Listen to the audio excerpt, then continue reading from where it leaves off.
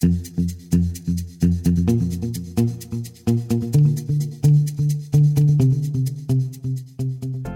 fellow innovators. This is Patrick Emmons.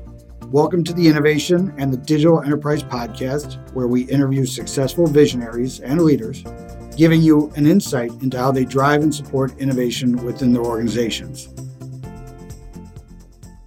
Today, we're very excited to be talking with Jason Dole. Jason is currently the CTO at WorldBook. Jason's background is more in, the startup culture, being a results-driven team leader, more of an agile software development perspective, things from gathering requirements to launch. He spent many, many years in team building and structuring and experience with in-house software, hardware development, local and remote and outsourced teams.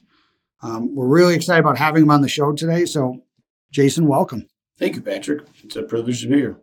Yeah, as we were talking before we started the episode here, we talked about your background. You've got a lot of experience in startups. Your previous organization, started out as a startup, got acquired, and now you've moved on. You've been with WorldBook for about 2.5 years right now? Yes, that's correct. So, what's a startup guy doing? We're joining WorldBook. I think that's a great question.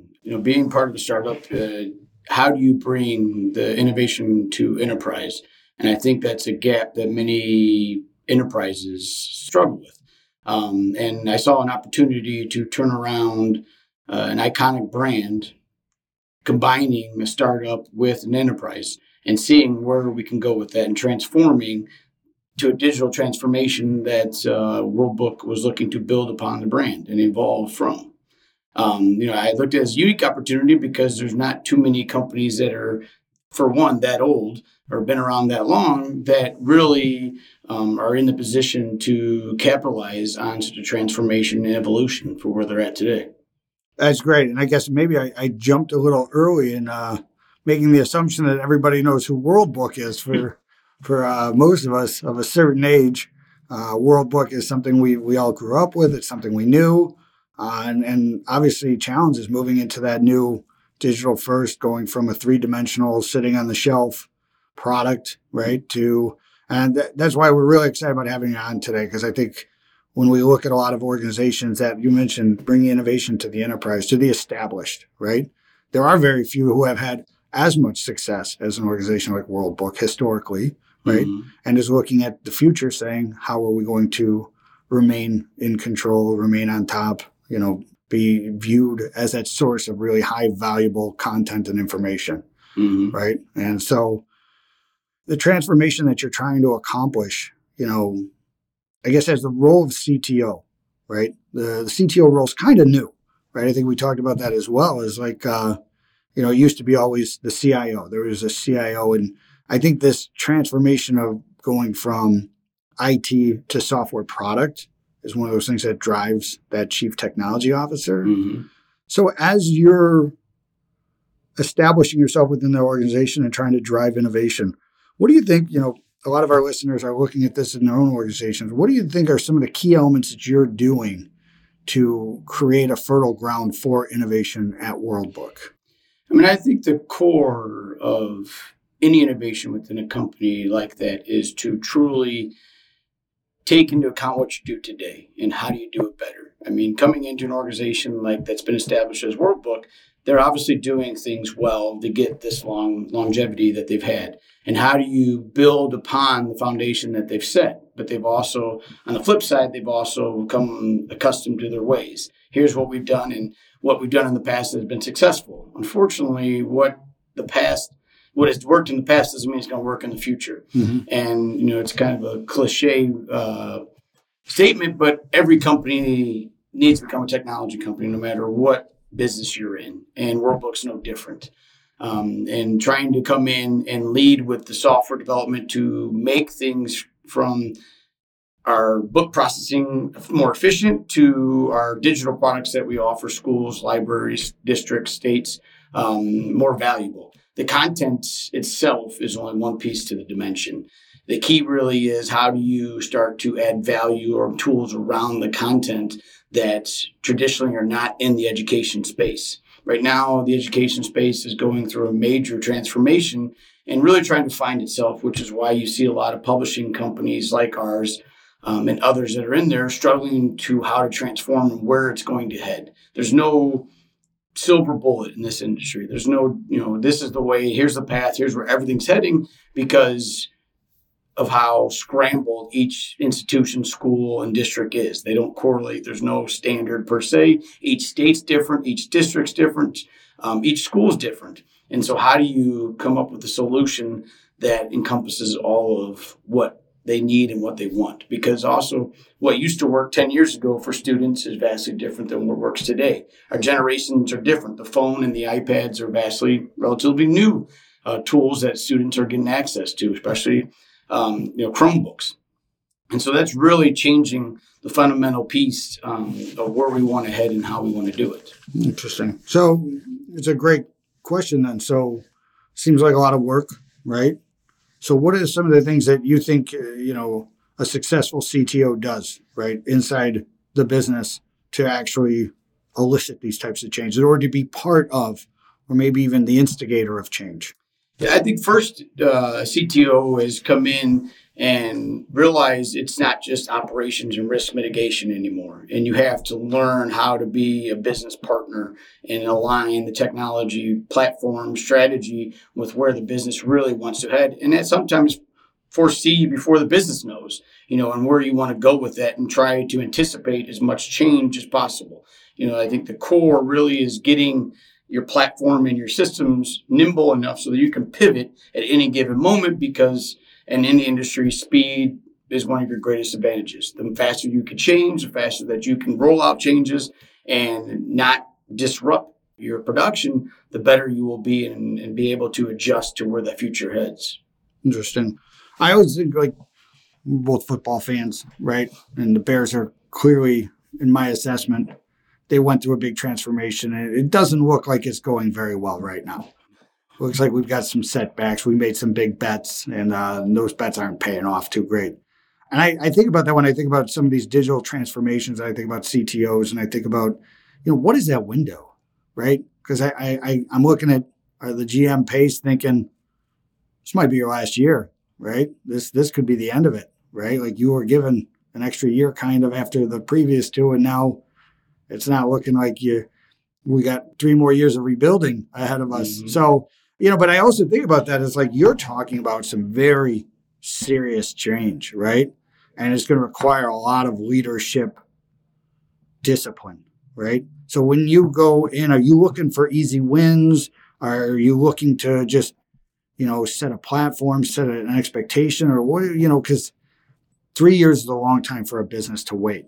And there's situations I've talked to other customers, other people that I've worked with where, you say, like, this is the right thing. They know it, but it's going to take 3 years and that won't survive. Is that something you're dealing with? Absolutely. I think it's a fine balance, on how to manage that. I don't think there's any silver bullet that truly you can say, this is how you do it. And this holds tried and true through each company, but you have to have small wins. Otherwise, if you don't have small wins, you lose confidence. People that are non-technically or don't have the tech savviness as executive presidents, they have operating incomes and financial numbers that they have to meet no matter what is going on with the business. And so, yes, it's a fine balance that you truly have to navigate throughout the company. It's not just the executives, but you have to get everybody on board for the small wins to show that this stuff is going to make a change, but then also setting the foundation for long-term goals as well.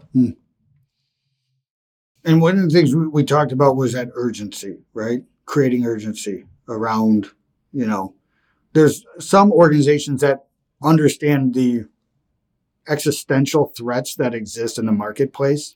And I think this is the big challenge with organizations that are established.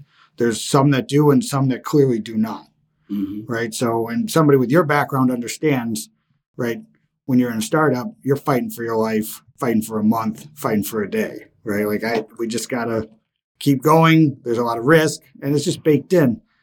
And there's a great article in Harvard Business Review yesterday about innovation theater, right? There's a lot of organizations that talk about innovation, and they have the perception that they're being innovative, but they're not really in essence being innovative. And it's process over product is what they focus. The process is what has drive value for the business. The product is what drives value for the customer, right? So in your experience, when you come to that situation where process is, overwhelming product, new ideas, innovation, things like that, is there things that you've done that you think have really kind of either gotten over, gotten around, gotten through?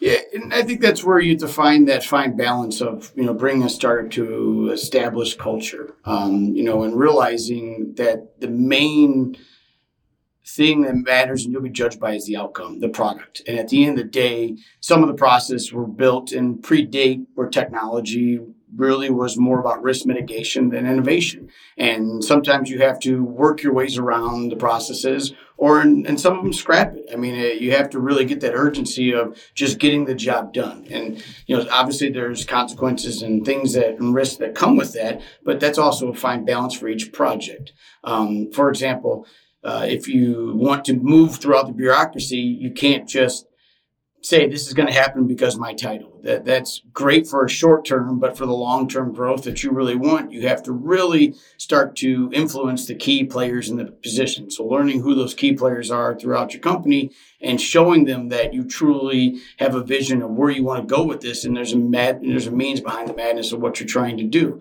It's easy in a startup a lot of times because the processes aren't there. You're just, like you said, fighting for the day-to-day. Hey, we've got to get this out. We can iterate and fix it if we break it or if something happens. But at the end of the day, we have to get this out to make next payroll or maybe next revenue numbers. And trying to, how do you bring that urgency to an established company? And I think you can start small on some of the smaller projects that normally would go through the bureaucracy and the normal process and would take months. We went from a company that launched I'd say 3 to 4 times a year to now we're launching every 2 weeks because we have to be iterative. Now, that was a major disruption in our industry because not only do you have to tell your clients and your customers that these launches are coming, because it's not like Facebook where they just push it out. Hey, it's new. You get to live and you just deal with it because you're not paying for the product. Unfortunately, you are disrupting teachers and students during the schools. And so you have to formulate the major releases around the school year, but make the incremental ones during the school year, but then having a communication channel that allows them to know the changes that are coming before they're coming. And that's really a challenge at times because you want to be as fast as you can and you start to preach about speed to market and changes and we can fix things and do that. But at the same token, you have to be very conscious of you have customers out there that live and breathe this every day, built it into the curriculum, built it into everything they do. So disrupting them to some extent that, that's a loss of revenue if you really make it to where they're not seeing the value of the constant change as well. Yeah, I think when you brought up the idea of starting small and things like that, your background with the previous organization having been acquired to a larger organization, right? The acquirer organization wasn't enormous, right? But I guess, is there, from your experience, having been through that from the acquisition side, what would you think is, because I think I see that with a lot of our clients or a lot of people that I know where they're like, hey, we're going to, either start a startup, an entirely uniquely formed organization to stay away from some of the safety nets, delays that occur. But I also, interesting from your experience, boots on the ground experience of as that occurred, and you hear stories about and then we got brought into the Borg, right? Part of the collective. And all the things that made us special were, destroyed. And then people are surprised that it didn't work.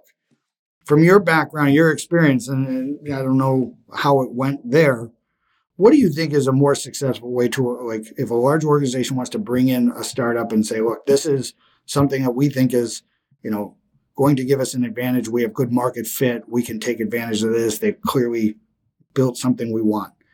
Is your experience to integrate them? Is your experience, and not just experience, but I guess your recommendation, right? Yeah, I mean, seeing this done in various different ways throughout my time and my previous employer, I really believe you have to keep them separate. Because unfortunately, there's going to be what I call energy pirates that will suck the energy out of the project just because either one, they feel that, you're taking their job, you're redoing things differently, or they hold on to what they're comfortable with. And so you've got to get the team that is going to disrupt or trying the innovation in a separate team because you want them working outside the normal framework confines or restrictions that are normally put in place for the teams. And so that they're thinking truly outside the box. I mean, it's one of these that either you are the carnivore that digests it and you take over, or somebody else is going to do it. Unfortunately, we're in a world that I believe that, speed does matter and innovation is truly what makes you competitive. And if you don't innovate, somebody else will innovate. And it's only a matter of time before each industry feels this pain. I think some industries have, obviously been disrupted way faster than others. In the publishing education space, I think it's still in the early innings of disruption because in ours, there's gatekeepers. It's a very hard job to sell to all the districts and schools and state institutions, that normally are not the same barriers for a business-to-business type transaction. That's a great point. People think of they're going to get, innovated out. They're going to get, disrupted. But I do think another case where I see that is Uber Freight, right? Uber is great in that it's a B2C, right? There's no barrier for them to make that direct relationship. But now that they're getting into freight, they know that there are relationships there. There are people there that have to be part of the process. It can't be, we're just going to do this at scale and we're just going to send out a bunch of apps, right? There's process. And people have said, and in my opinion is that's why Uber Freight's here in Chicago now. They need those relationships, right? And I think it goes back to what we're saying is you have to truly take your customers into account of that process. I think everything has an assembly line, all the way from requirements gathering to market intelligence gathering to software engineering to then what's your market rollout plan. Normally a lot of SaaS providers just push things out with no regard to the customers. And when you go to B2C, as we are in the school space, you have to take that into consideration and then involve them in that process because they are paying you at some, various different amounts, but they really have skin in the game as well, more so than your B2C, which is, one to many type deal. Yeah. No, it's really an interesting situation of disruption, right? Of because who knew taxis, right? If you were going to pick somebody really sexy industry to go after, it probably wouldn't have been taxis. But that's one of the ones that were easier to. There's no barrier to entry, and it's just you get right in, and at the end of the day, there's the establishment there had no moat, let's call it, that can protect other companies from coming in. Yeah. And there might be an opposite of a moat that what looks like a barrier, right? The regulation of government, you had to go buy a sticker, you had to get the little placard thing to be a taxi cab driver.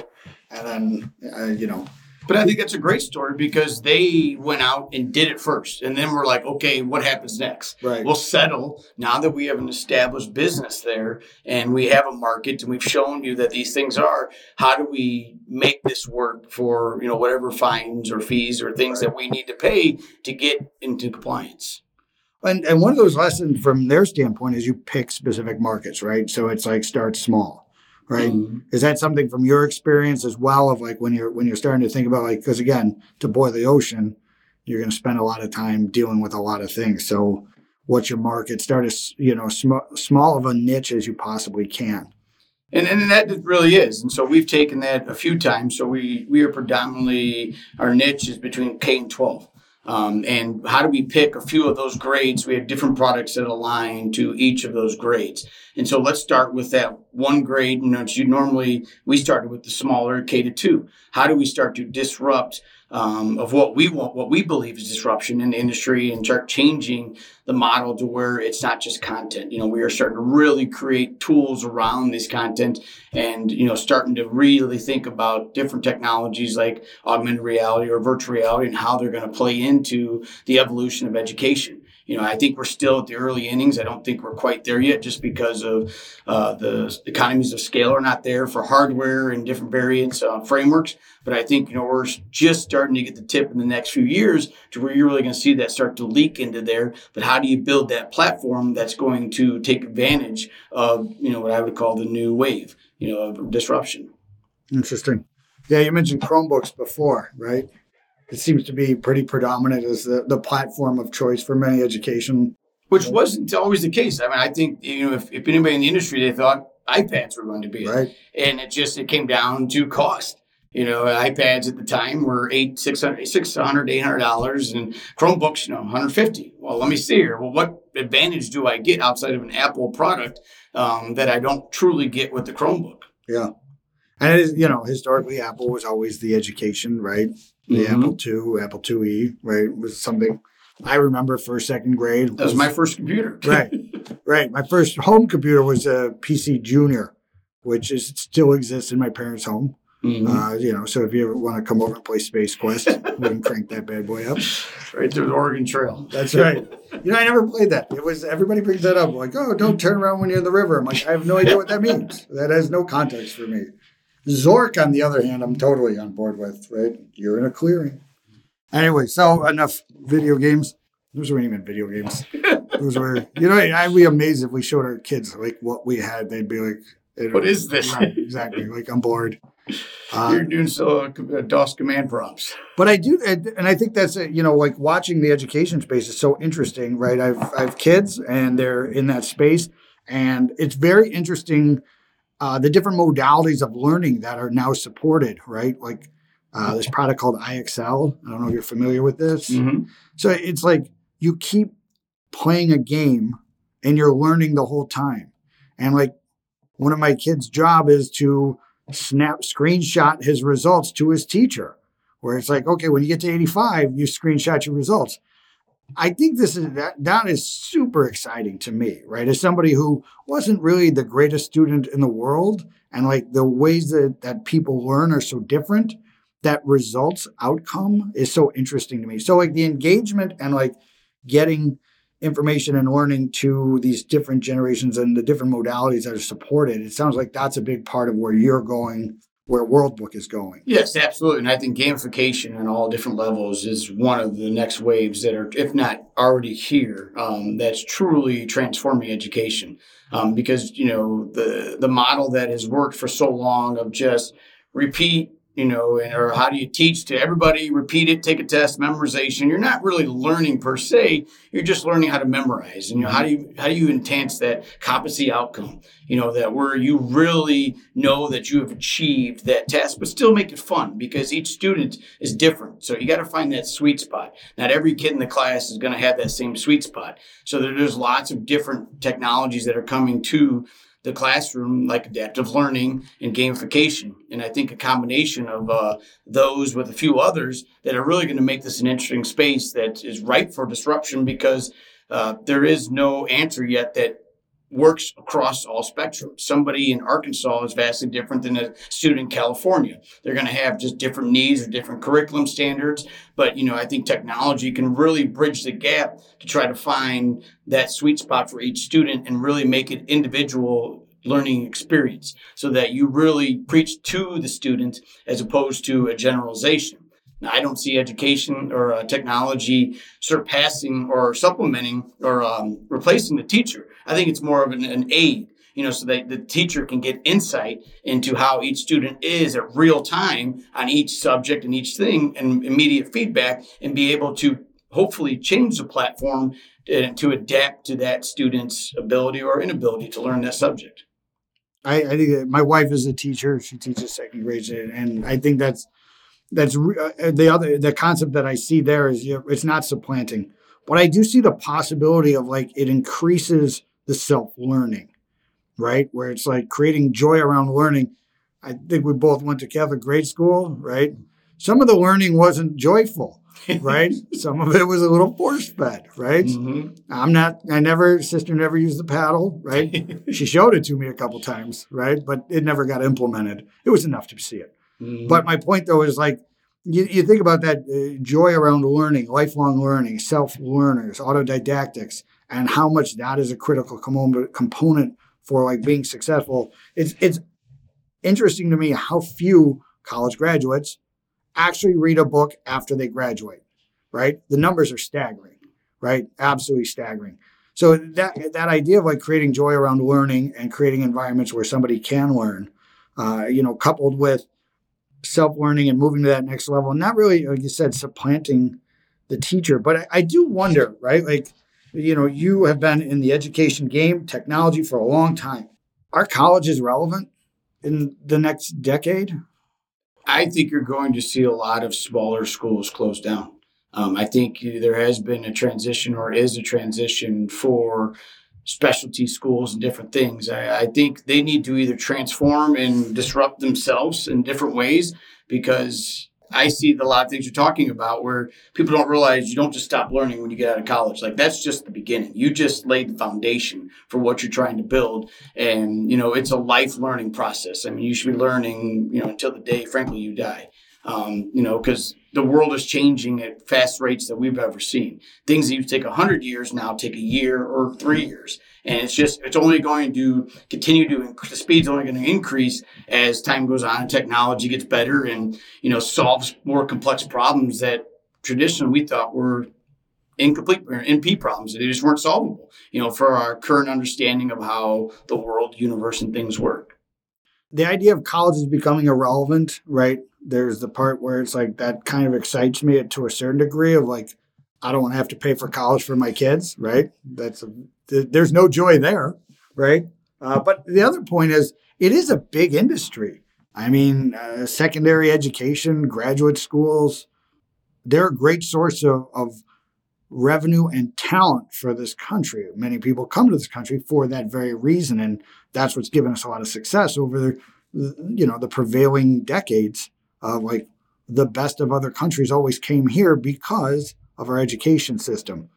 Is it possible that we lose that edge because it is so democratized?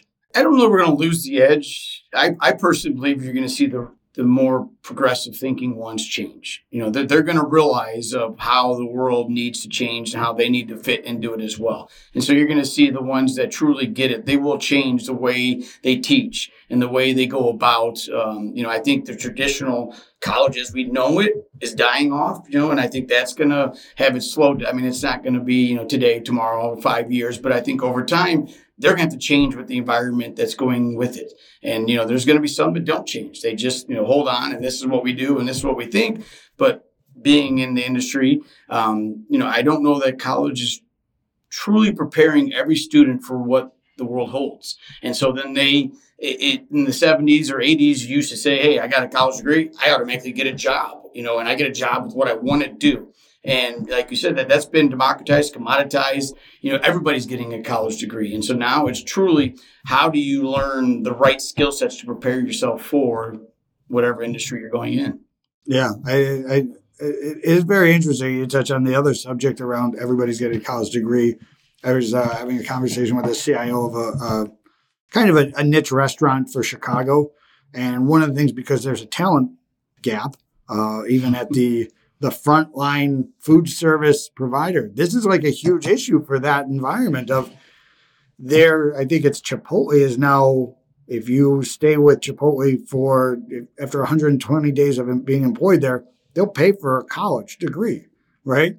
Where they know this kind of longevity is critical for their success, and having those types of people actually participate, even at that like lowest level, right? Something that you would normally get paid when we were kids, $4 an hour, mm-hmm. right? And treated like a mule, right? And we got good at being mules. And they're trying to find perks that today attract the talent. And so, they understand the importance of education, and they want to progress and, feel like, it's more of a loyalty play, I think, as well, but also, stimulate the kids and say, hey, this is a difference that we are trying to have over other companies like ours, so that we can attract, more of that higher end for that market. And I think it's so different in IT or what we do in different world companies, that you have to add those additional perks to keep top talent in your company, because I think last I read that, at least for technology, the average is like 2.5 years, at a company. I mean, and so how do you prolong that,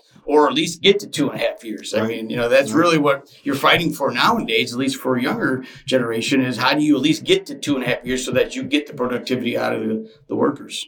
it's interesting. There's a very large, very successful software company, maybe rhymes with frugal, and like their average employee lifetime is less than 14 months, right? Like I'm sure they've got a plan. I'm sure that's part of the plan. I'm sure that's not an accident. But it's like, would that work for you? Right? Would that work for me? That kid, I mean, I don't have thick enough armor to take those many kinks or holes in the armor to say, yes, we can roll with the punches. If we only get 14 months out of you, that's a win. But I think that they have enough engineers to absorb the constant, and I'm sure it's a machine as well. They've got things down to a science that, they also know that the others will stay longer and that will overcome the shortcomings there. Yeah, when you're making almost $1 million in profit on every employee, you can do those kinds of things. I don't think either one of our organizations are quite a few different constraints. For that. I wish our net margin was there, but it's not. So I think you bring up a good point. That's a big part of innovation is the people. I mean, I think truly people are what's going to drive innovation, and the right people. It's not just people in general. You need the right people with the right mindset that want to make the processes more efficient, want to be a part of that innovation, and strive for innovation. It's not for everybody. I don't think you can have every employee, okay, everybody's going to innovate. I mean, as much as you would love to have that, that's just not practical. And there's certain people that, your A players, and I don't know what the multipliers are, but they're 10 to 20 times, more productive, but you're going to get much more innovation out of them and having them in the right places at the right time. Yeah. And I think that you touch on a great subject around like hiring the right people for the right role, right? Like, there's the part of your business that you make money on. You don't really want the innovators in there. Like that's how you make money. Like you talked about like, having the smaller group that's doing the innovation, right? This came apparent to me when we're onboarding new clients or we're doing things. I use the term, there's Marines and then there's the Army, right? The Marines they like to invade, right? The Army like to get things very accurate, right? Mm-hmm. So like when you think about like the personality types, if you put somebody who doesn't enjoy that kind of chaos in that situation, they won't be very productive. Correct. Right? And so is that like when you look at your team, it's like, having everybody do innovation, not everybody wants to do innovation. They don't want to do big eye innovation, right?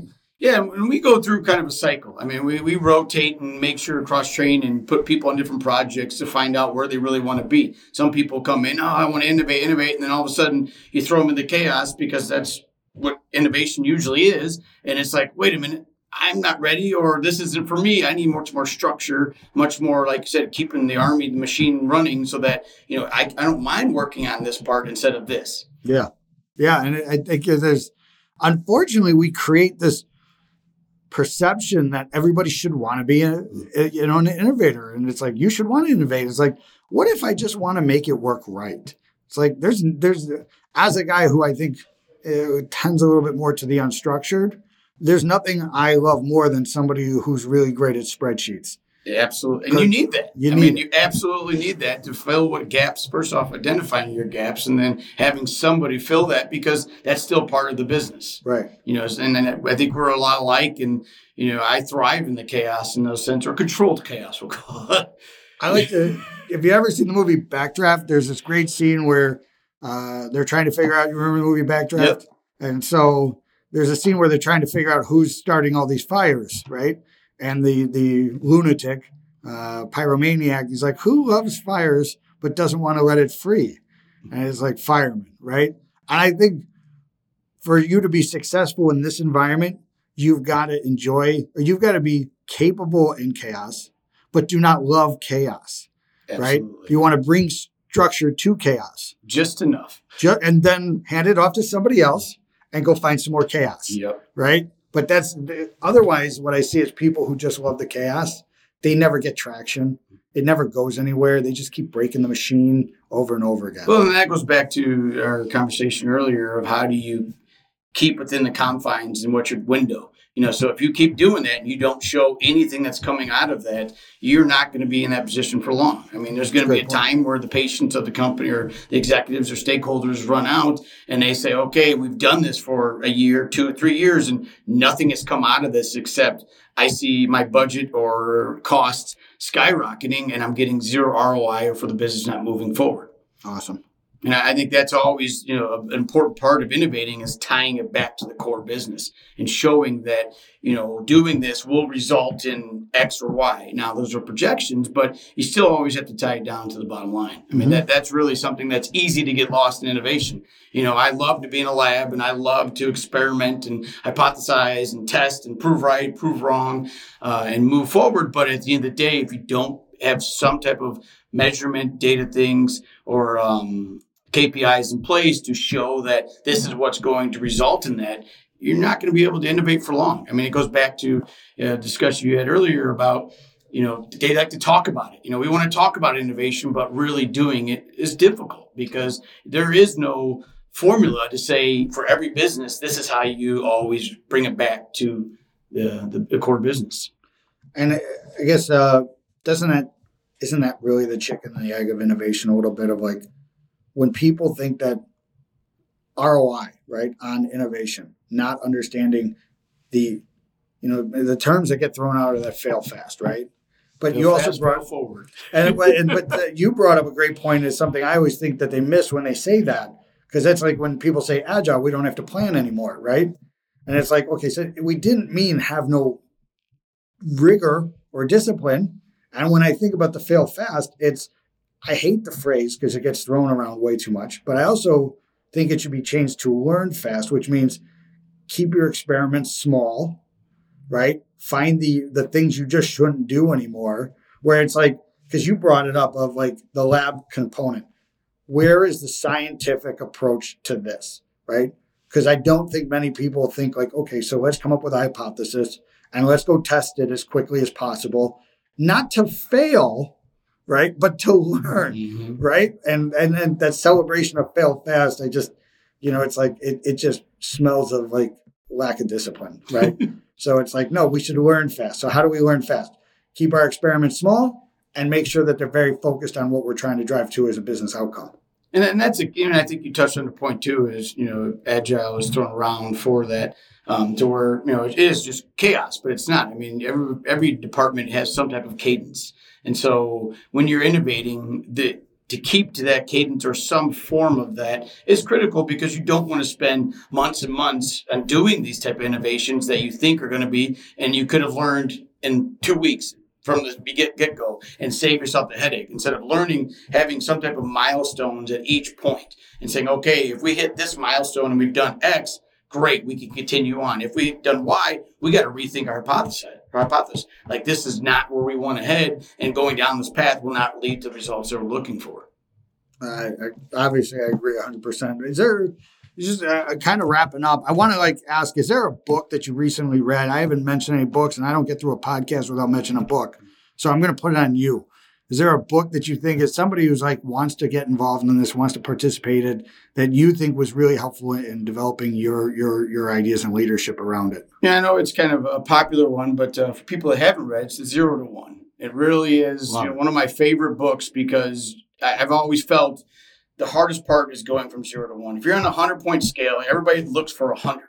And it's, I got my goal and I know what I want to do. And here's the thing, but just getting started, just doing something. I mean, I think one of the bigger technologies that's come out that, is going to touch everybody is AI, machine learning.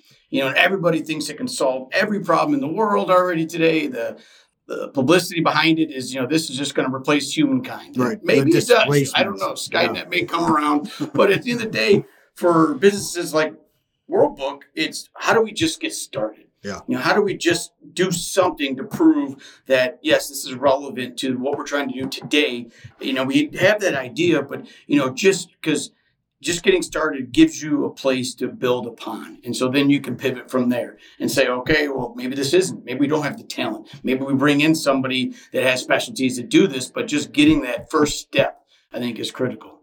Awesome. Well, I want to say thanks for coming on today. I really enjoyed the conversation. I'm sure we could keep this going for another 7 hours. Maybe we get some beers involved. But I did want to say thanks for coming on and sharing your experience. The education space touches us all, right? Technology touches the education space more now than ever. And I think it's totally relevant. And I think we got some really great experience. Your background's amazing and everything that you've done. So we wish you nothing but continued success. We'll check in from time to time and find out how things are going. Well, thank you, Patrick. It's been a privilege to be on. Awesome. So we also wanted to thank our listeners. We really appreciate everyone taking the time to join us. And if you'd like to receive new episodes as they're published, you can subscribe by visiting our website at dragonspears.com/podcast or find us on iTunes, Spotify, or wherever you get your podcasts. This episode was sponsored by Dragon Spears and produced by Dante32.